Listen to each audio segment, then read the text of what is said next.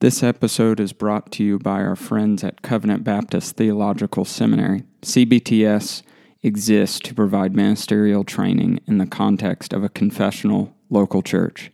They are, among other things, confessional, Baptist, affordable, and accessible. They are also now fully accredited by the Association of Reformed Theological Seminaries.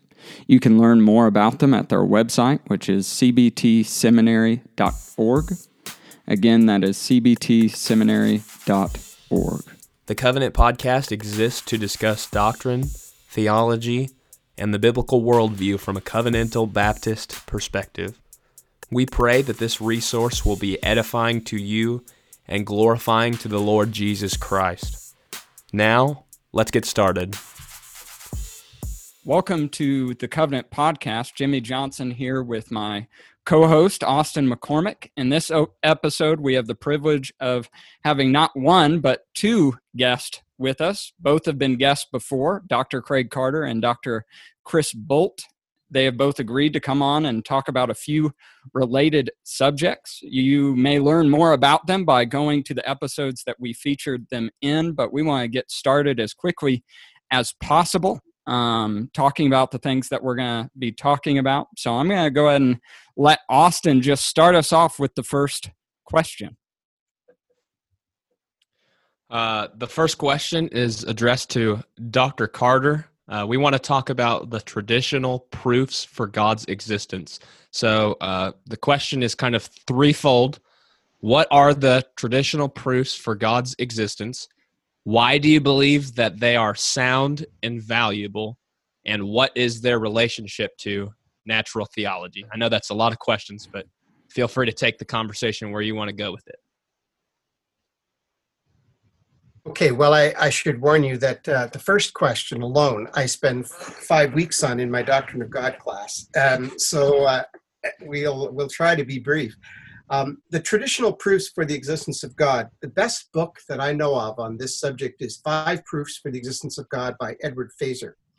Now, these are not the 5 proofs, the 5 ways of Thomas Aquinas. These are 5 ways of proving the existence of God, which don't formally connect to each other, but they do have they mutually reinforce each other. So he begins with the Aristotelian proof, and then he goes to the Neoplatonic proof from Plotinus. Then he goes to the Augustinian proof, and then the Thomistic proof, and then the Rationalist proof. So in the Aristotelian proof, the basic idea is that change occurs. We all see change happening around us. And in order for change to occur, potential must be actualized. And the things in the world are made up of a combination of actuality and potentiality. And so if there is the potential in a cup of hot coffee for it to be cold, then something must actualize that potential. And the cool air that the coffee is sitting in might be the thing that actualizes it. But whatever actualizes potential has to itself be actual, right? So there's got to be the cause of the change has to be something that's actual. So in this proof, he lays out the argument for why, in order for the world to be as we experience it, the world of change, where potential is being actualized, we can understand how some things that are more actual cause the potential of other things to be actualized, but it does create a problem if we think about a series of causes, and if we imagine how is change occurring now if there wasn't something fully actual at the beginning of that causal chain to start that causal chain in action. Now, I don't want to go into it in too much depth, but essentially the Aristotelian proof is an argument that says there must be an unmoved mover who is fully actual. And that argument is taken up by Aquinas later. And most people in the ancient world, in the mainstream of philosophical tradition, so I'm talking about if you're in the time of the 4th century Cappadocians or Athanasius or 5th century Augustine, you live in a world where the dominant philosophical tradition is Platonism. Platonism starts back with Thales of Anaximander, Thales and the other pre-Socratics, and then it flourishes with Socrates, Plato, and Aristotle in the 3rd, 4th century BC, and then it continues forward with the Middle Platonists, the skeptics, the various parts of this tradition, the Neoplatonists, Plotinus. By the time you get to Augustine, this tradition is almost a millennium old. And there are alternates to this tradition. There's Epicureanism, which is hedonism. There's atomism, which is materialism. There's Stoicism, which is pantheism. But the mainstream of the philosophical tradition is some form or other of Platonism. And all Platonists are agreed that there is, that behind this world of changing things, there must be something permanent, immutable, self-existent, fully actual, in order for this world to exist. It's not an argument about how the world got started. That's a separate argument. It's an argument about if this unmoved mover didn't exist, then nothing would be happening right now. Nothing would be going on. No change would be occurring in the world. No motion, no development, no growth, no nothing. Now, if you divide Western history into 3 periods, you can say from the beginning of the church until the Middle Ages, it was assumed that God existed. And Plotinus has a proof from the composition of things. Augustine has a proof that has to do with universals. Thomas has a proof that deals with existence and essence. There has to be a being who has existence as part of his essence. That is the equivalent of the unmoved mover. And Augustine thinks that's obvious. Thomas thinks that's obviously God. But in this whole period of time, for a very long time, it was assumed that God existed and that there were arguments that proved that. So it wasn't really all that terribly controversial. When Thomas sets out the proofs for God's existence in the Summa Theologica, he's just summing up the conventional wisdom. He really isn't arguing for as if everybody, it's not as if Thomas envisions himself in a situation where everybody else in society doesn't believe in God's existence, and he has to try to talk them into believing in it. No, he's assuming that the world, that scholarly, philosophically minded, scientific, intelligent people understand that, of course, God exists. There must be some kind of, the only question is what kind of God this is, who is this God, what's his name, what's he like, and so on. But the fact that God exists is just an axiom of intellectual thought. Then you go through a long period of time between Thomas and all the way through to the Reformation and the Protestant scholasticism, all the way up to the 19th century, where theologians would typically begin their summary of theology with talking about general and special revelation. And under general revelation, they would talk about the proofs for God's existence and sort of reviewing those and laying a foundation for saying, okay, now that we know there's a God, what is this God like? And well, special revelation tells us who this God is like and what his name is and so on. And then after the Enlightenment, and especially as summarized in Hume and the work of Immanuel Kant, for the last 200 years, we live in a society where if the default assumption is that you can't prove God's existence. The default assumption is that all the metaphysical proofs for the existence of God that go all the way back to Plato and Aristotle are faulty, and that there is no way to prove God's existence. And so we have the rise of apologetics, and apologetics is sort of assuming a minority position over against the culture, saying we're going to try to convince you that in fact God does exist and that Christianity is in fact true and the Bible is the Word of God, because the default setting of society is that they don't believe that. Now, my concern is that we have to be careful about conceding too much ground to modern skepticism.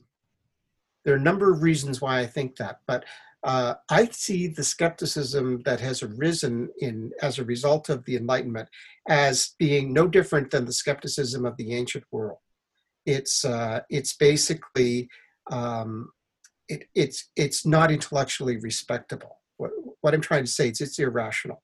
That the skeptical arguments of human Kant do not hold water, and people should not take them that seriously. We should not lose our nerve. We should continue to say that God does exist. This is rationally demonstrable, and the only question is who God is and what He has done. But the fact that there's a God is something that you cannot deny unless you want to descend into irrationality. And as we look around, we see our society is descending into irrationality. First it denied God, now it's descending into irrationality. That was to be expected.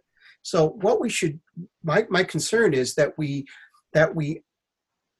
it's not that I want to develop some kind of theology based only on natural theology, ignoring special revelation in the Bible. That's not my goal.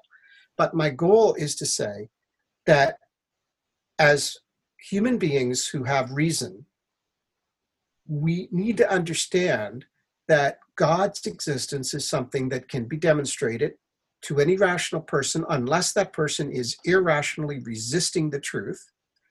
And that's our starting point. We're not asking, because a lot of people, when they become Christians today, a lot of people think that what they're being asked to believe is they're being asked to act as if God existed. They're being asked to sort of pretend that there's a God in the way they go about living their lives, to accept certain ethical positions as if there was a God who made that command and gave it to us. But that's not really what we're trying to get people to do. We're trying to get people to actually believe in God. And believing should not be conceived of as going against our reason or taking a leap of faith into the darkness that goes way beyond the evidence. But rather, belief is just seeing reality clearly. The faith that we are proposing in our evangelistic effort is we're calling people to simply see reality as it really is, and to understand that God really does exist, and that everything else flows from that. So that's why I think these arguments are important. It's not that the arguments per se are important.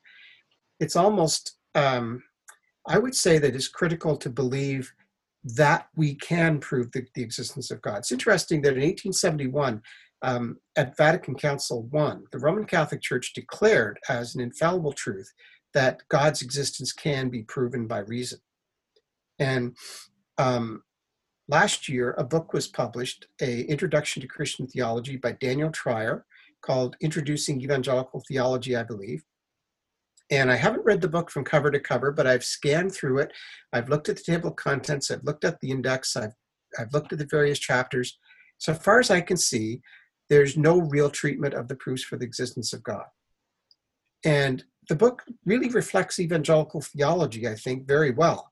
It's a good book in many ways, and it tells us what evangelicals believe today. But it's interesting that one of the things that's not there is proofs for God's existence.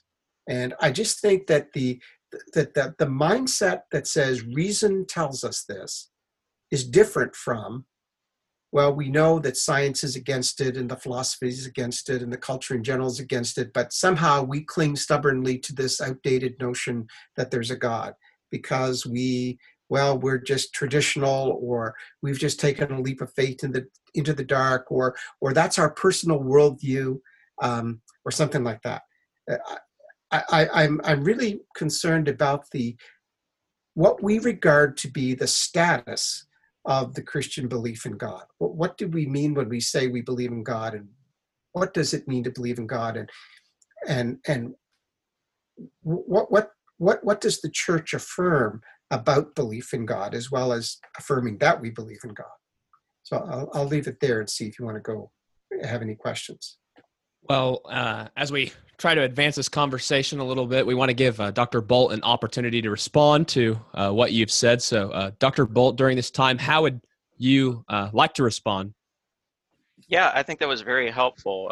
That actually corrects a few misconceptions for me as to where Dr. Carter might stand, and hopefully I can correct any misconceptions as to where people might take me to be in response. So there are two ways, at least two ways, that we can kind of approach this topic, right? So there's talking about it in terms of the project of natural theology or the classical theistic proofs, and then there's also a particular way that we can approach it. So Dr. Carter started with the particular example of the unmoved mover traditional proof, and then moved into kind of his project. And so I want to start with the project and then move backward into the particular example there.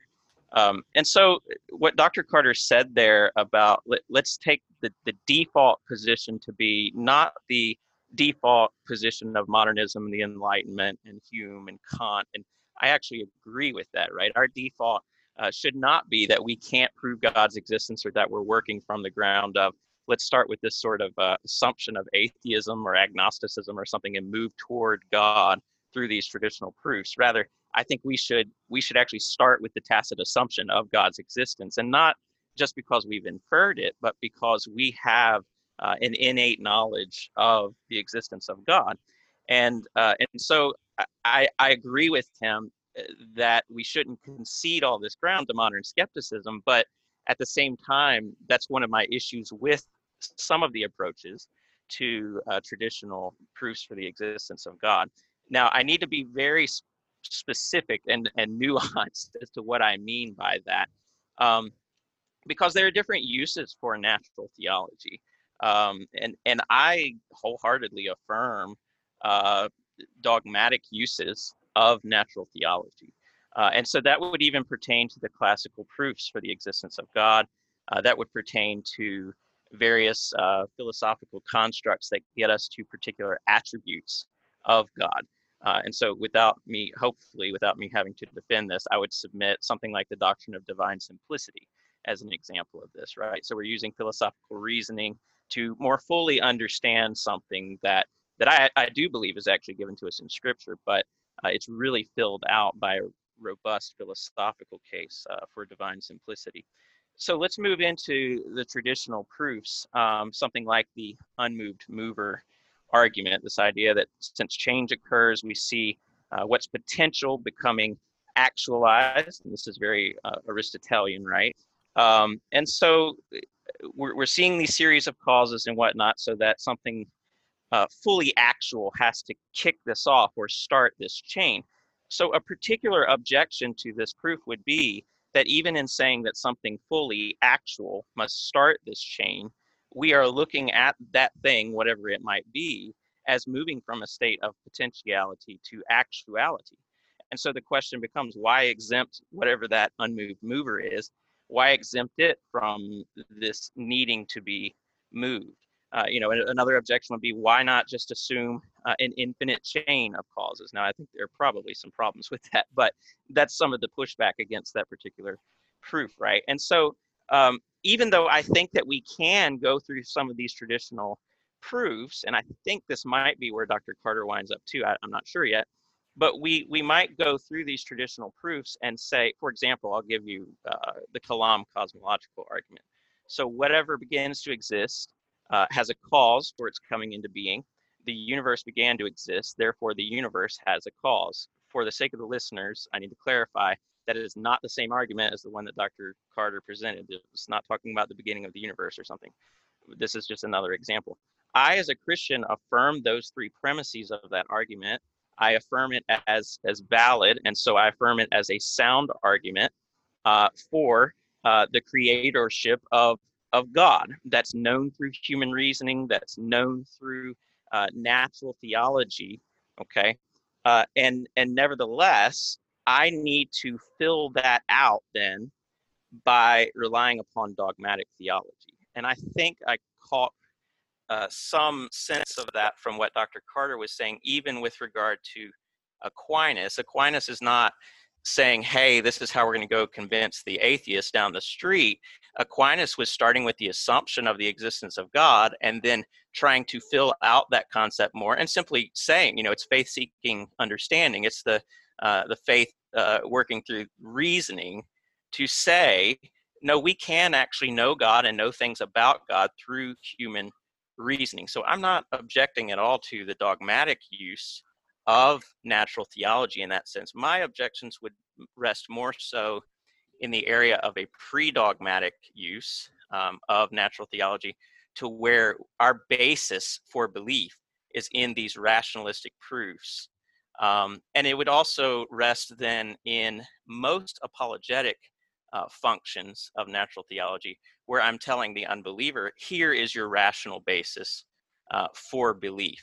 Because I don't think that that gets us to the God of the Bible. I think that in some respects, those proofs are incompatible with the God of the Bible. But again, the need becomes one of parsing out how exactly we're using natural theology in that way. I have more I could say about that, but I'm going to let you guys kind of carry the conversation. So. We'll give Dr. Carter a chance to respond. Yes, I think this is a good conversation. We're making progress here, so let's stick with it. As far as the causal chain of God as pure act, starting it off, Dr. Bould is correct in that the Kalam cosmological argument is different from Aristotelian argument that I'm talking about. So let me try to clarify what this argument is saying. Fazer explains that there are two kinds of causal chains, hierarchical and linear. And to explain the difference quickly, if you take two examples, if you take the example of the grandfather and the son and the grandson, the grandfather begets a son who begets a son. The grandfather can die, and yet the grandson could grow up and beget a son himself. So the grandfather is, in a sense, the cause of the grandson through his own son, but he doesn't have to continue to exist in order for the potential of this grandson to become a father to be realized. That is one kind of causal chain, and we see those kinds of chains. The question is whether that's the only kind. And Fazer would argue, no, it's not the only kind. There is a different kind, and it's more, the example of the other kind is like a boy with a stick putting it into the creek and turning over a rock, which causes the water to become muddy and something under the rock to slither out. And as the mind is making the arm grasp the stick, which is going into the water, which is stirring up the water and stirring up the mud at the bottom of the stream, causing the cloudiness of the stream. All of the parts of that sequence have to be operating simultaneously in order for the action to continue to occur. If the boy throws the stick down and goes home for supper, the water soon clears. The continuing stirring up of the cloudiness in the water does not continue even after the boy leaves and no longer is participating in it. The question is whether all the causal chains in the universe can fit into the first kind of causal chain, or whether some are in fact the second kind. And the Aristotelian argument is that the second kind, that there are some causal chains of the second kind which either have to terminate in a first mover, an unmoved mover, a first cause that is pure act, or there wouldn't be anything happening now. Okay, so the question of what actualizes God is misses the point, because the point is that the difference between God and all of the things in creation is that all of the things in creation are mixtures of actuality and potentiality, but that God is pure actuality. He is the unactualized actualizer, is the phrase that Fazer uses, which I think is very helpful. And so the fact that he is that means that he causes things, but is not himself caused. He's not self-caused. He's not caused by anything else. He's not actualized by anything else, because there's no potential in God to be actualized. He simply is pure act. So in terms of so that's one issue: is the proof even valid? That's a discussion that maybe before I I go on to anything else, maybe Dr. Bolt would like to respond to that. Yeah, go ahead, Dr. Bolt. Yeah, mostly I was working off of your language there of God starting this chain of events and whatnot. So I took that to be this type of linear causality. But I mean, I take your point that there's more than one type of causation, of course. And again, I was presenting this as an example of particular objections to a particular proof versus what would be an objection, a project-based objection to natural theology, right? So we could go through each of these proofs, traditional proofs, which would take a long time, right? or present some of these as examples, as I did with the objection, which you responded to. I see that. I would have other objections to that one in particular, but I think that maybe the project objection helps us a little bit more to get to where we need to go. You did make some comments, and I think you're much more studied than I am in the area of history. And I think that because I've heard you elsewhere and because I am not very studied in the area of history. But I do have some comments, if the hosts don't mind, about some of the things you picked up on regarding modernism and the way that interacts with these proofs. Would that be a discussion for us to have as we talk about David Hume? Let's see. Because that's the next question. We could probably wedge it in there. We could wedge it in there. Are you ready to move on to David Hume, Dr. Carter? Well, I think Dr. Carter had one other thing to say. Do you have something else to say? Just one other thing about the Church Fathers. We need to understand that the Church Fathers themselves believed that the philosophical proofs for the existence of God were valid. Now, that put them in this situation. And this is hard for moderns to kind of think themselves into that situation. But that from the point of view of someone like Augustine, he's saying, well, the Platonists believe that there is a God, an immutable, eternal, self-existent being beyond the world of changing flux that exists. When we proclaim the God of the Bible, when we preach that God has revealed himself in Israel and climactically in the person of Jesus Christ, what do people think we mean by God? When we say God created the world, are they envisioning an entity other than the unmoved mover of philosophy? Or are they envisioning the unmoved mover as behind this God, or this God behind the unmoved mover? Well, that doesn't work. He can't be behind the unmoved mover. So how do they fit together? And from Augustine's point of view, the choice is either to identify the God of the Bible with the unmoved mover, in which case you have one set of problems, obviously, or you don't identify the God of the Bible. But if in a polytheistic culture, the danger of not identifying the God of the Bible with the God of the philosophers is that it sounds like you are making out the God of the Bible to be the tribal God of the Jews, and he's one of many gods. So there's the Greek gods, the Roman gods, and many other gods, and then there's this God Yahweh, and he kind of fits into the cosmos as one among many. So that was something that the fathers found completely unacceptable. And so they preferred to say, well, when the Bible says that Yahweh created the heavens and the earth, he is the creator. What the philosophers were blindly groping toward, trying to get to the idea of the first cause of everything, well, they were groping their way toward that God. Now, of course, this does create the problem, and I think this is where Chris wants to go next, is the question of, so how does a purely actual, purely simple, immutable God interact with the creation? With how does he speak and act in history and judge and save, become incarnate and all the rest? How does that happen?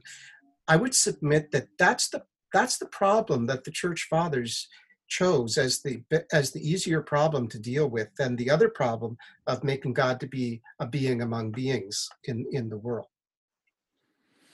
Okay, we'll go ahead and move on a little bit, but it is related. So, Dr. Bolt, can you explain to us the importance of David Hume, and then go ahead and talk about modernism and some of the usefulness that it might have in this discussion? Yeah, and I think that what Dr. Carter may have been referring to there is something like prolepsis that's coming out of the Epicureans. I mean, you see even in Calvin, he's using some Stoic philosophy and these, I guess why am I forgetting his name? J.V. Fesco would refer to as common notions and this sort of thing, all of which I agree with actually on that score. So those are some interesting points. And so the idea, there seems to be kind of this narrative out and about right now that modernism comes along, and we are talking about folks like David Hume and Immanuel Kant, and it comes along and makes a mess of the earlier, more Catholic, and that's lowercase c, approach to natural theology, or even perhaps pre-dogmatic uses of natural theology, where we rest our Christian faith upon some pre-dogmatic discoveries available to us through natural theology.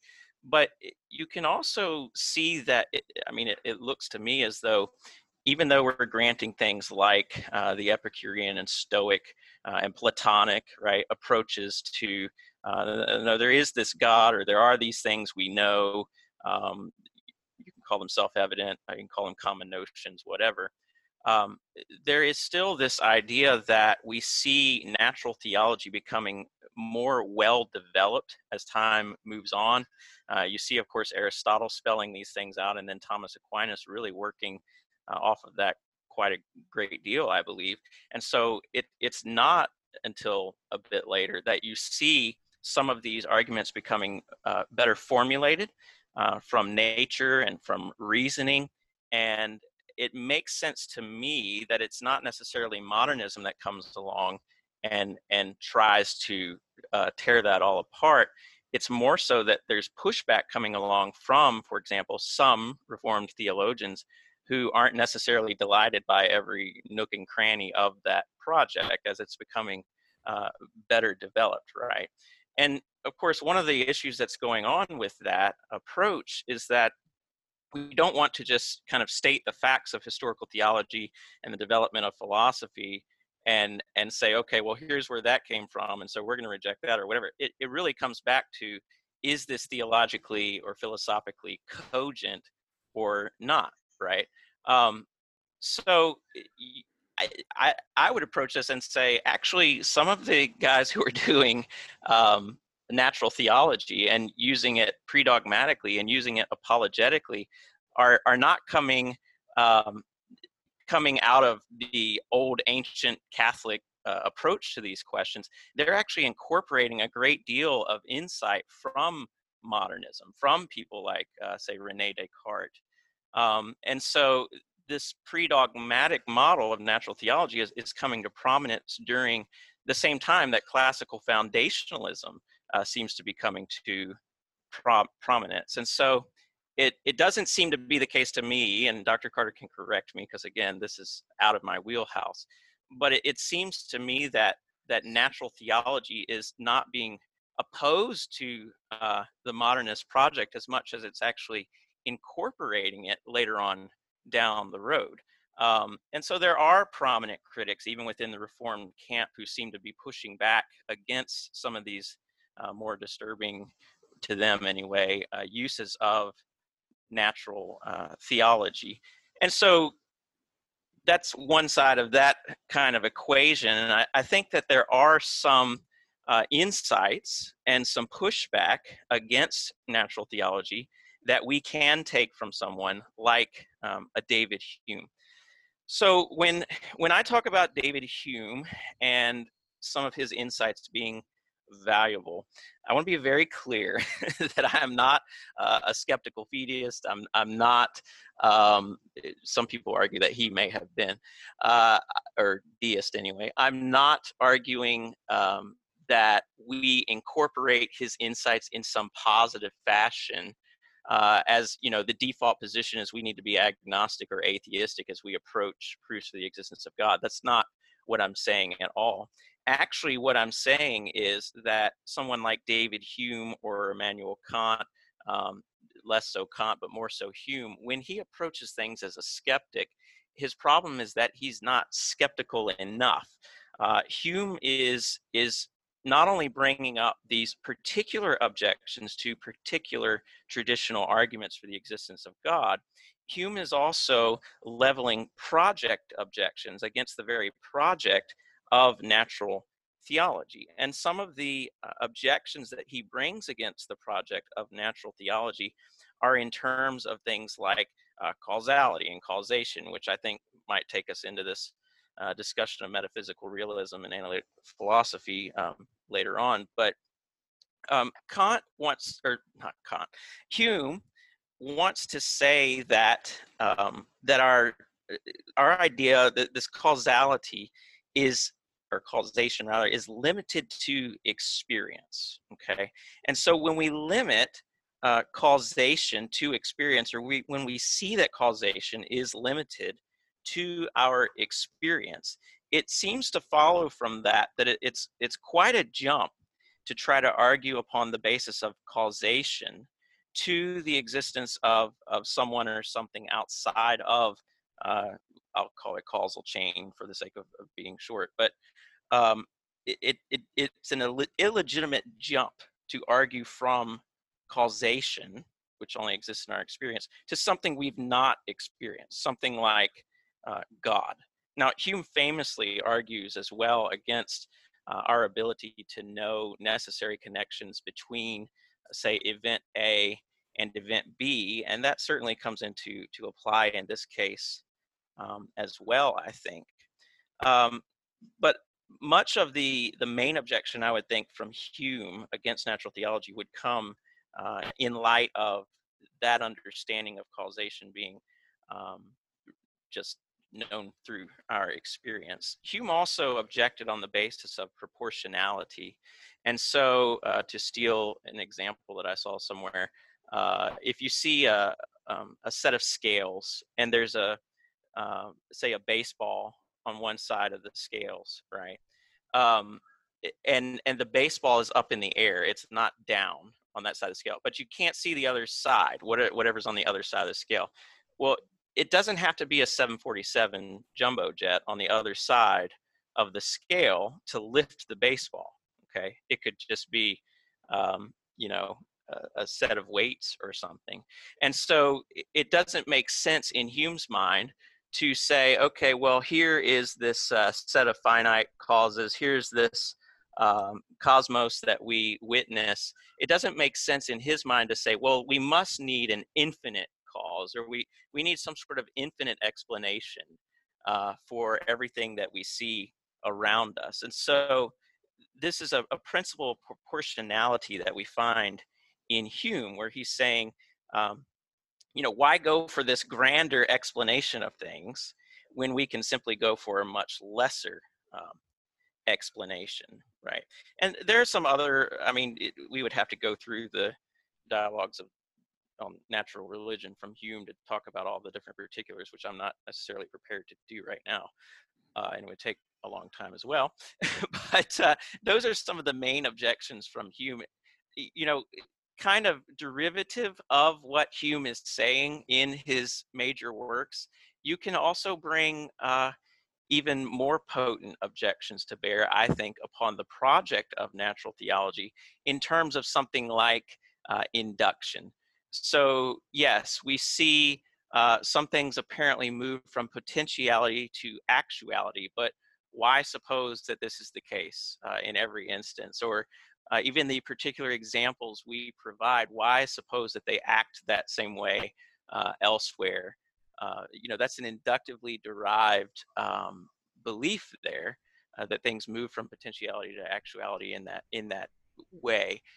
Now, I'm just bringing that to bear upon one traditional proof. Again, we could talk about many others with this sort of objection, and then even peeling off of Hume, You could ask questions about deductive logic itself.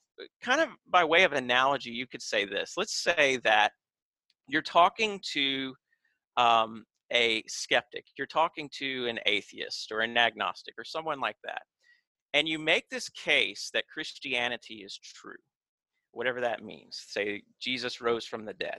Okay, that's true. And then that person looks at you and says, well, actually, I do agree with you. I just wanted to argue for the sake of it, and I'm still a skeptic, but I believe that Christianity is true. And you say, well, what on earth does this mean?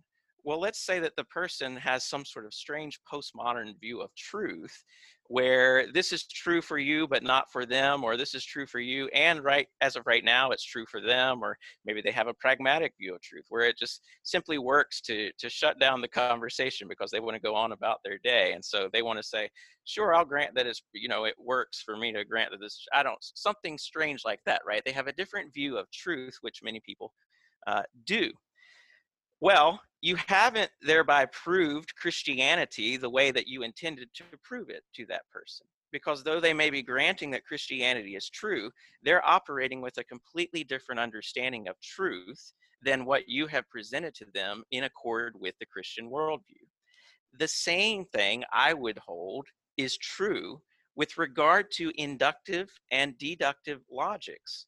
And so when you're approaching someone with these various traditional proofs for the existence of God used in an apologetic way, or when you are basing your Christian faith itself on these natural theological proofs in a pre-dogmatic sense, the problem is that you've already started with a view and an understanding of deductive logic and inductive reasoning and induction. You've already started with these views that themselves may or may not be consistent with a Christian understanding of those same things. Okay, in the same way that with the skeptic who held a different view of truth, was approaching the idea of Christianity as true in a very different way, right? So also when it comes to deductive logic or induction. And so someone would say, well, what is the relevant difference between the way that a believer and an unbeliever views logic or induction? And I would say there's a vast difference there between the way that people view them. Yes, there may be some sort of formal overlap without a material agreement, because for the Christian, logic is not, I don't imagine that people would say that it is. Logic is not the ultimate standard of truth or what we should believe in these sorts of things. It is ministerial in its nature. It's not magisterial. God is magisterial. He is the ultimate authority. And the same thing with inductive reasoning and inductive logic. I believe in causality, and I believe in the laws of nature and this sort of thing, not because of a Humean regularity thesis, and not because of a scientific essentialism by way of Aristotle. I believe that there is a principle of regularity in nature whereby I can have inductive reasoning because God exists. And because he is the God Scripture describes him as being. He is a God of order and regularity who imposes that upon his creation by way of providence and oversight.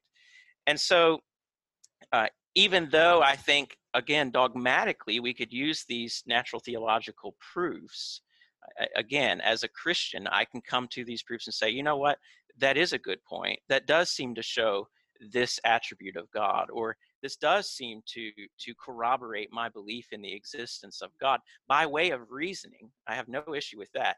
I do have an issue with approaching the unbeliever with these proofs in the sense of an apologetic basis or pre-dogmatic basis for belief. Okay, with that, I want to give, you said a lot there. I want to give Dr. Carter a chance to respond. So, Dr. Carter, do you have a response? Yes, I don't know if we're making great progress here in terms of clarifying how we might or might not agree on this. What you said at the end there, Chris, I agree with that. The only reason why the laws of nature can be investigated, the only reason why natural science is possible is because God, because of divine providence, and because God created the world through His logos and imprinted rationality on the world. That the world operates according to patterns and so on. And it's the existence of God that actually makes science possible. It's belief in the existence of God that actually makes science possible for a culture. That there are three things that are intertwined: natural science, scientific law, natural law, the natural moral law, and the proofs of the existence of God. All of these things are interconnected, and Hume undermines them all. So I don't understand why you're not more upset about Hume, because and it sounded like earlier you were even perhaps suggesting that some of Hume's arguments were valid. I don't think his arguments against causality are valid at all. I don't think that Hume proved or any such thing that things might not have a cause. I mean, Hume says in the dialogues, he says, well, I can imagine a thing just popping into existence out of nowhere. And so therefore I can imagine a thing having no cause. And I would say to that, no, you're not imagining it having no cause. The reality is that if a round glowing object appeared on your desk in front of your computer right now, a golden globe with emanating some light, you would not say, "Wow, isn't that amazing? Things just pop into being on my desk all the time." No, you would say, "How did that get there?" And you might come up with theories about how it happened. Maybe somebody snuck up from behind and temporarily made you unconscious and put it there, and then when you woke up, it appeared to you that it had just appeared. Or maybe maybe Star Trek transporters have been invented, and somebody transported it there. But you would assume that everything has a cause. I mean, when detectives are called to the scene of a crime and they find a dead body, they don't just say, "Oh well, sometimes people just get stabbed. There's no cause of that." They want to look for the criminal. And science and normal life assumes that things have causes. And so for Hume to say that maybe things don't have causes and to reduce everything to experience in the way that he did, Kant saw the problem. Kant saw that if Hume is right, then Hume is a nominalist. He doesn't believe in realism. He doesn't believe that you have that there are such things as universals, and he doesn't believe that he has no use for formal and final causation. He thinks everything can be reduced to efficient and material causation. And Hume's account of causation is just extremely problematic. It doesn't just undermine proofs for God's existence. It undermines science. It undermines reason itself. And so Kant, his whole project was to try and create the critical philosophy, which was a way of reconstituting some sort of basis for knowledge, because Hume had undermined it all. And Hume and Kant wanted to say, well, without knowing the thing in itself, is there some way that we can give an account of sense perception of the world? And so he came up with the idea of the mind and the categories of the understanding to organize the sense perception and to create a views of things in the world. But Kant was driven to this project because he realized that if Hume is right and we don't do something about this, skepticism and relativism are just around the corner. They are going to develop out of this, and we see that happening. And it's only, Hume and Kant are at the end of the 18th century, and by the end of the 19th century, you have Nietzsche and nihilism. So I want to say that Hume is wrong, just as a matter of fact. He's wrong, and therefore there's no need for Kant's critical reconstruction of epistemology and metaphysics. There's no need for modern skepticism and nihilism. And I think it's really important to say this. And it affects theology, but it affects a lot of other things also. Okay, Dr. So I think that's maybe where we might be differing, Chris, is in our evaluation of how how effective Hume's arguments against traditional metaphysics, like the proofs for God's existence, the idea of causality, the idea of realism, how effective those arguments were. Dr. Bolt, you can go ahead and respond or add to anything or clarify anything. Thank you for listening to part 1 of this conversation with Dr. Craig Carter and Dr. Chris Bolt. We hope that you will tune in next week to hear the second part of this conversation. Listeners of the podcast, if you desire additional content, check out our extension ministry of the Covenant podcast, Covenant Confessions, at covenantconfessions.com. Covenant Confessions is a blog ministry, and the contributors desire to equip God's people with content that informs and encourages from a 1689 Baptist perspective. Check it out.